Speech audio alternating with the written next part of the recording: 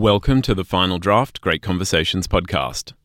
Today's great conversation is with Katherine Johnson. Katherine is the author of 4 novels, and she's the first return guest here on the Great Conversations podcast. We spoke last year about her novel Matryoshka, and today she's joining me to discuss her latest novel, Paris Savages. I'm Andrew Popel, and every week I broadcast Final Draft from the studios of 2SER in Sydney. We record on Gadigal land of the Eora Nation, and I want to acknowledge the traditional custodians and their ongoing connection to the land. Their stories are the original stories, and I pay my respects. Final Draft explores the best of Australia's books, writing and literary culture as featured on 2SER. The Great Conversations podcast is your chance to hear more of these discussions. Paris Savages tells the story of 3 Budgala people who leave their homes on Gurry, or as the white colonisers call it, Fraser Island, to travel through Europe in the late 19th century. Bonagera, Girano and Dorandera have agreed to travel with Louis Muller to highlight their culture and to petition the English Queen to intervene in the violence and calculated extinction of their people. Join me as we discover Katherine Johnson's Paris Savages. Now, I am joined in the studio by Katherine Johnson. Katherine is the author of 4 novels. You first met her last year when we discussed Matryoshka on Final Draft, and today she's joining me with her latest novel. It is called Paris Savages. Katherine, welcome. It is so great to have you here. It's so great to be here in studio with you, looking straight across. I know, and I'm going to confess, Katherine and I had the chance to meet in her hometown of Hobart last week. So I've been hotly anticipating this conversation. Paris Savages, it tells the story of 3 Budgala people who leave their home on Gurry, or as white colonisers called it, Fraser Island. They travel to Europe in the late 19th century. It's Bonagera, or Bonnie, Girano and Dorandera. They've agreed to travel with Louis Muller to highlight their culture and to petition the English Queen to intervene in the violence and calculated extinction of their people. But of course, as we learn when we read Paris Savages, that becomes what seems an incredibly hopeful mission that they want to accomplish. In Paris Savages, you work within historical events and the biographies of Bonnie, Girano and Dorandera. How did their story first come to your attention? So a cast had been found of Bonnie in Lyon in the basement of a storage space in a museum. And that was reported on ABC Away, actually, on 2011, a program called Cast Among Strangers. And that went on to win a New York award, actually, that program. So the true story of the 3 being taken overseas, a lot of that is captured in that documentary. And the idea of that cast of a young bachelor man from 1882 being found in storage in France was just incredibly moving to me. And I hadn't realised, actually, even though human exhibition was a form of mass entertainment in the 19th century, I really hadn't realised the extent of that, or that these people had gone across then. And I couldn't help but wonder what on earth that was all about. What was the story behind that? What on earth could that have been like? And of course, the next step is a tricky one for a writer, to work out how to tell that story and how to do that respectfully. I didn't feel like the story should be one that was kept silent any longer either, although of course Away did a fantastic job in that documentary. But I felt there was a lot too that needed to be told, and the emotion and the fiction lends itself to trying to sometimes look at the silences in history, because it's very much a one-sided story. So let's then come to finding space for narrative voice within the historical record. You utilise a range of narrative voices to move within the narrative. You've created the character of Muller's daughter, and through Hilda's diary, we hear very much, I guess, our perspective on the story, as diaries will tend to be. You also have the spirit of Christelle, Muller's wife, and she becomes a sort of an omnipresent guide and can very much take us into spaces that we would not otherwise have access. What were the concerns, though, that you had, and the concerns that you felt you needed to balance in telling this story, a story where there are many voices and voices that perhaps you need to skirt around the use of? Yeah, so telling the story and point of view is something that's just so central to this story, or to many stories. But how to do this one as a non-Indigenous person, non-Aboriginal person, was something I gave an awful lot of thought to. And I spoke to a Butchulla academic and artist really early in the process and talked to her about it too. And I felt the best way to do it was to not take an Aboriginal viewpoint. And I didn't feel really equipped to do that, to be honest. I was pointed to a book of legends by this Aboriginal Butchulla lady, and was able to receive permission to quote a few of those in the book. And that's an authentic Butchulla voice that I feel very fortunate to have been able to put into the book. But I didn't want to put myself as a first person or to create a first person voice for Bonnie Dirondra or Girano. For the book, it had to be. There are so many silences in the story. I actually went and saw the cast of Bonnie and Leon, and that's what struck me. What if that cast could speak? What stories would it have to tell? And so the silences in the stories are what I really want to illuminate. To the idea that there are other stories that we don't know about, and we can only really wonder what they were. I can imagine that in much of the facts of the story as well, you found a huge juncture between practices that were contemporary in the late 19th century, particularly some of the scientific ideas, and our modern sensibilities, our modern understandings. What tensions lie for you coming from that modern perspective in representing what is a racist history? Yes, that's right, because people have said that history is a different place as well as a different time, and you can't... in fact, that ghost voice was helpful to me as well. It's not really apparent until the end who it is, but it's important to be there to indicate that something's not quite right. She has a perspective that the other characters don't really have in the story, and she can see that things are not right as they are. And so she's that questioning kind of voice. Hilda is too.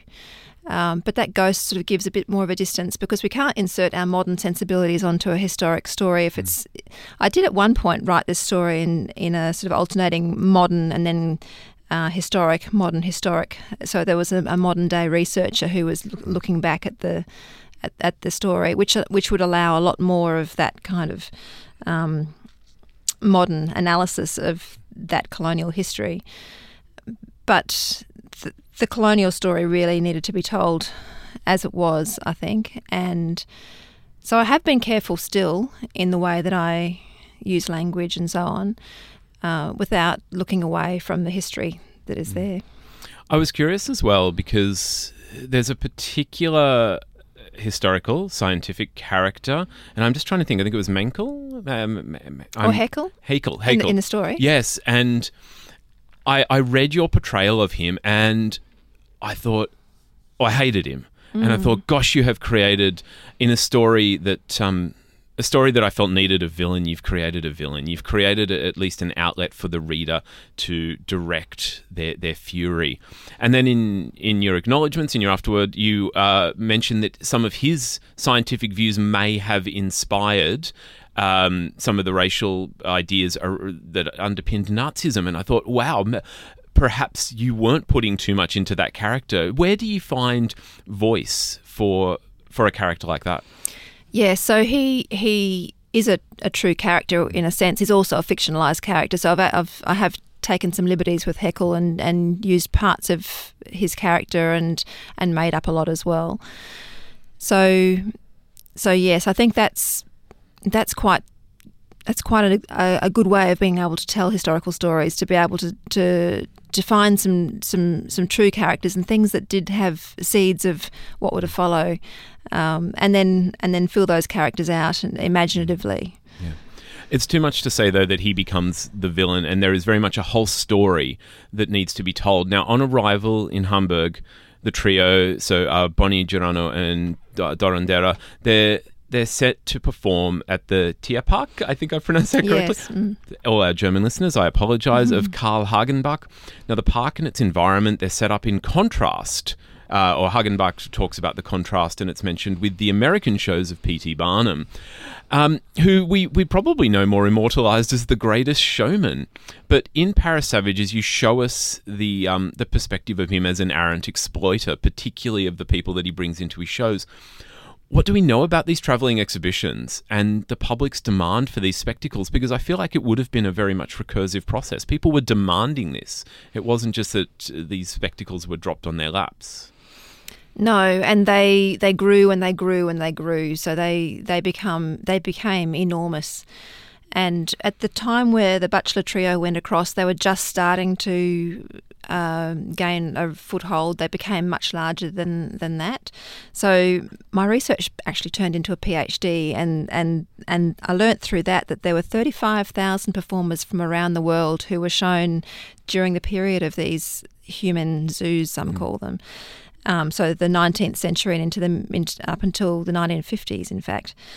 And they were seen by 1 billion spectators. So that's where I think they were very important in terms of people forming these stereotypes about race that then need to be contested. So, and Barnum in The Greatest Showman it's a very sanitised version of Barnum for certain. And it's known that there were 2 other groups of Aboriginal people taken from Palm and Hinchinbrook Island in Queensland, further north, who were taken by Barnum to America and then to Europe, and they definitely weren't treated very well. You are listening to Final Draft, and I'm speaking with Katherine Johnson. Her latest novel is Paris Savages, and we are discussing the historical story that Katherine has fictionalised, and we're looking at the legacy of these travelling shows. They were often called anthropological zoos, which is just a horrid term. But I think as much as we can look at the history of it, there's also something that we need to examine as modern day readers and listeners of their legacy. As we travel through Europe with Bonnie, Girano and Dorandera, we're subjected to the exam, or we see the examination, the interrogation that is there in seemingly everything that they do. They have to get authenticity certificates. Can you talk about this idea of authenticity? And particularly, I mean, there's this great contrast with Bonnie. Is you portray him as a polyglot. He's very, very clever. He presents as much cleverer than most of the characters that he meets, but he is, to maintain authenticity in scare quotes, he needs to not show his civilized side. Yeah, so the way that they were, it's very likely that Hagenbeck did show the group. It certainly says that in a newspaper article that was published in the Dresden newspaper, the Illustrierte Zeitung, about a show that they performed in at the Dresden Zoo. And that said that they were shown by Hagenbeck, although I travelled to the Tierpark, the old site of it, and spoke to the archivist, and there isn't a record of them by Hagenbeck there. So Hagenbeck, for his shows, and he was the one that introduced people's shows to Europe. So Barnum did it in America and Hagenbeck did it in Europe. And it was really, he wanted people to appear in certain ways. They were natural, exotic, all these kind of words. And so he didn't want them to appear too exposed to European culture and language and all that kind of thing. It would damage the inverted commas natural idea that he wanted to present of these people as curiosities from faraway lands that people would come to see, and they did come to see in their thousands. And interestingly, he showed people from all around the place, including Sami performers from Northern Europe. And when I spoke to academics in Europe about some of these people, it was clear that not all performers were victims in the scenario. Some certainly had a lot of agency in how they were shown and were really able to assert themselves and sign contracts and demand good conditions, and even went home and brought more members of their family back to the shows. And so it wasn't always a victim scenario. It depended a bit on who the showman was and who the people were and so on. But I think that's probably an important point too, not to deny people any agency at all. we concerned ourselves at the beginning talking very much about voice, how you establish voice within the historical record. And a part of that is because I found what you did so extraordinarily well was create these voices and allow them to play out thoughts, manners of thinking.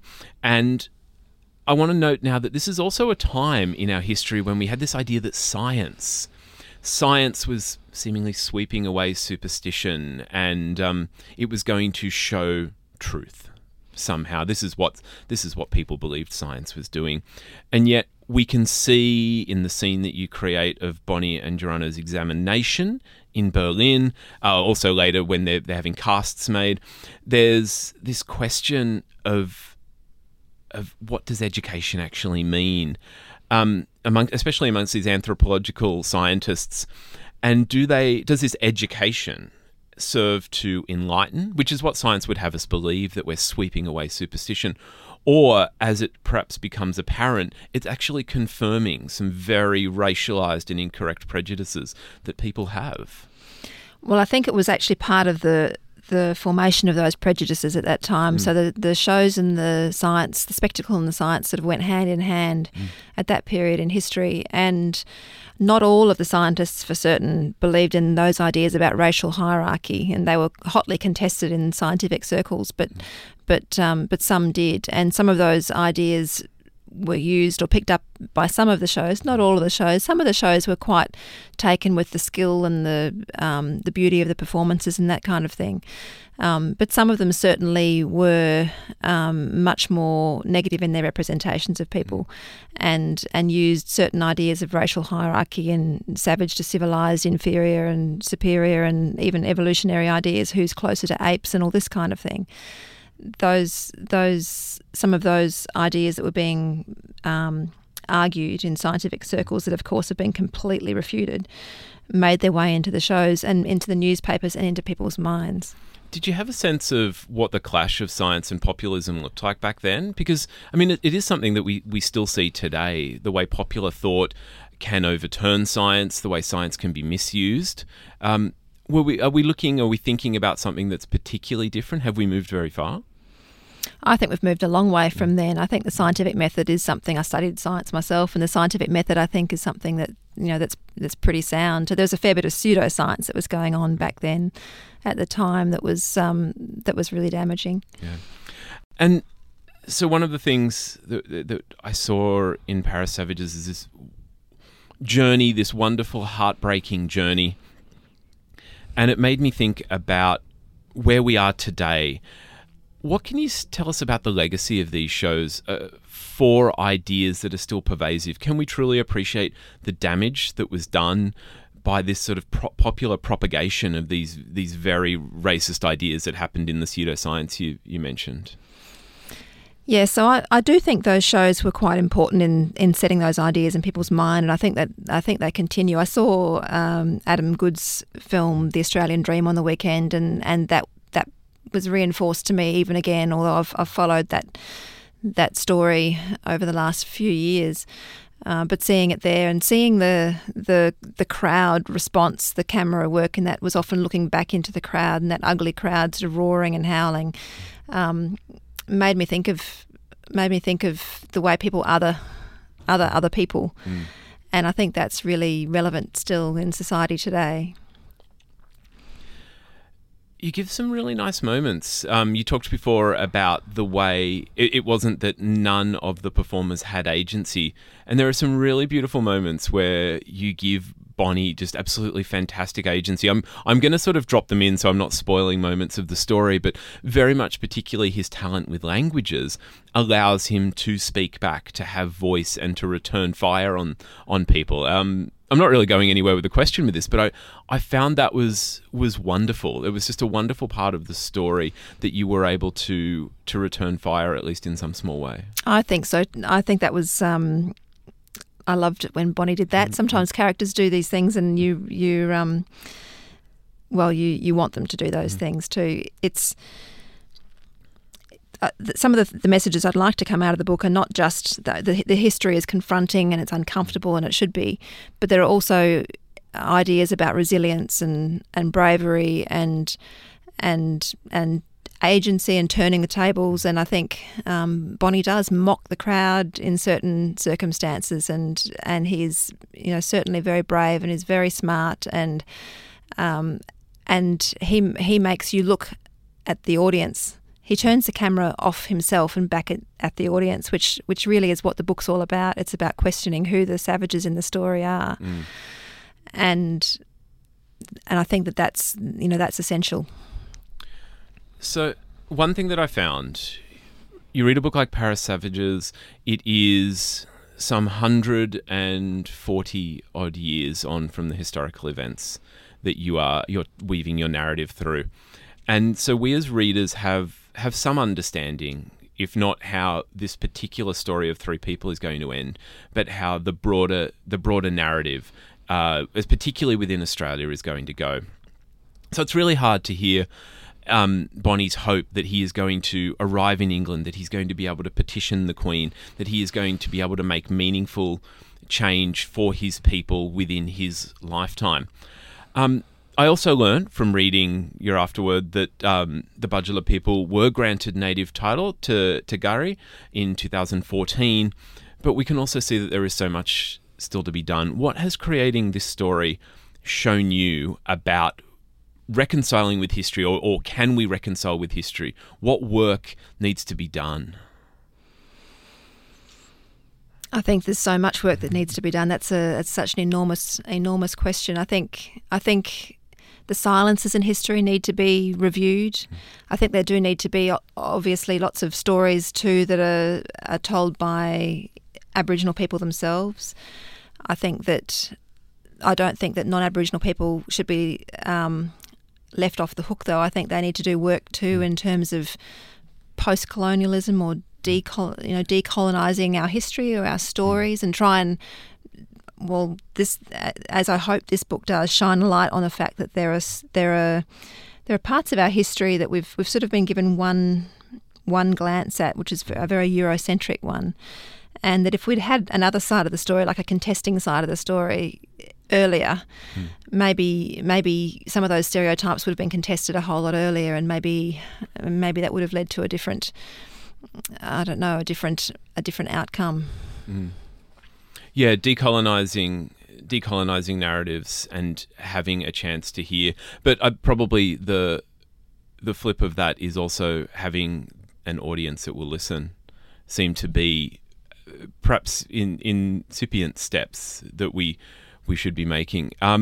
I'm speaking with Catherine Johnson, who is probably questioning whether she will ever come back on the show with that last question I threw at her, which is nothing greater or smaller than, let's solve this today. Of course, we can't do that, but we can read a book like Paris Savages. And Catherine, thank you so much for taking the time to answer my questions. Thank you for your close reading of the book. And I hope fiction somehow brings a different sense to this history. That's it for this great conversation with Catherine Johnson. Catherine's new novel is Paris Savages, and it's out now through Simon & Schuster. Great Conversations is recorded on Gadigal land of the Eora Nation at 2SER's Broadway Studios in Sydney, Australia. The show is produced and presented by Andrew Popel. To keep up with the latest in books, writing and literary culture, you can follow us on Twitter, Instagram and Facebook. Just look for @FinalDraft2SER. My name is Andrew Popel. I will be back next week with more great conversations from Final Draft.